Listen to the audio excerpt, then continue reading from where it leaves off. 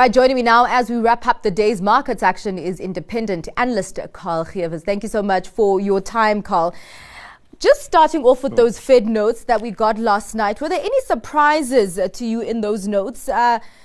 Because for me, it kind of did make me nervous that not all the members of the Fed voted for a 25 basis point hike, with some even trying to go for a 50 basis point hike. Yeah. Look, I mean, I think the economic data that's come out certainly shows a pretty robust economy for the US at least, which will give them a bit more reason to continue increasing rates. But I think, if one looks at the market reaction, certainly it is pretty much what the market is expecting. Probably 3 more 25 basis point hikes for the year. I think if there is debate, it probably would be if there could be one slightly higher. But I think that'll depend on the inflation numbers.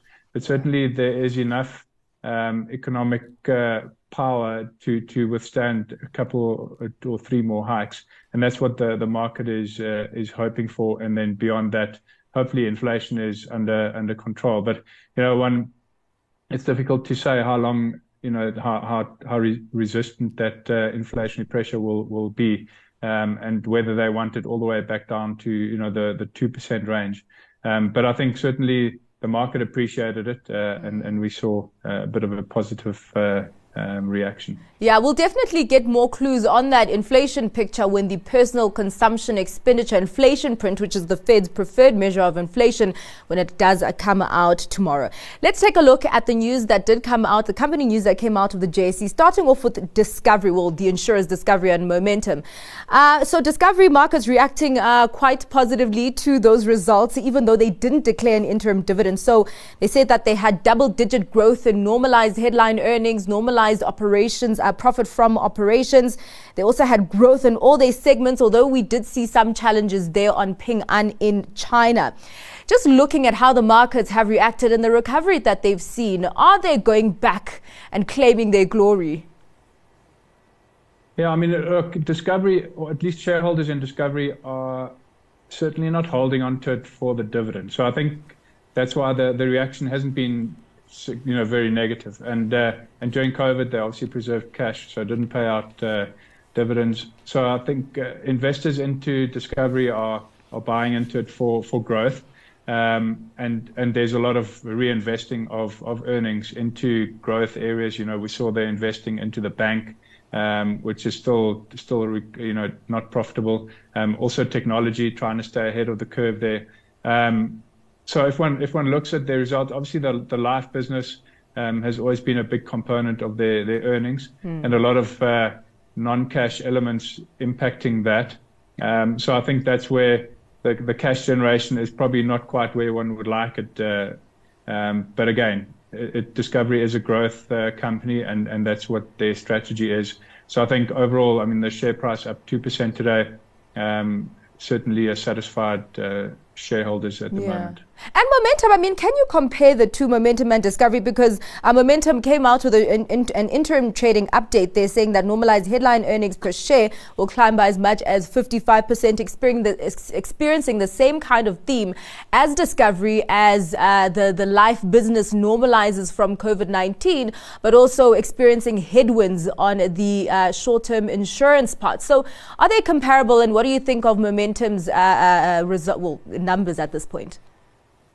Yeah, certainly. I mean, if one looks at one of the tailwinds that they're seeing now, which is basically the mortality normalizing post-COVID, if one could call it post-COVID. But I think that's a big release of earnings, but it's not necessarily cash earnings. So similar story would have happened with Discovery. So from that point of view, an area where they did benefit.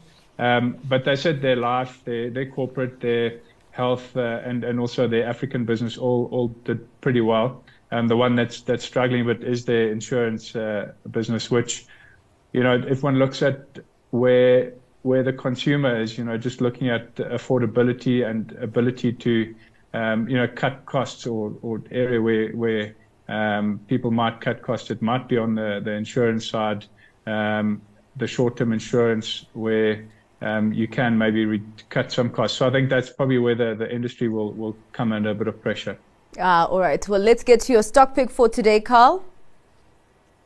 Yeah, so I mean, a global stock pick, Visa. Everyone, I think, knows about Visa. The competitor there would be MasterCard.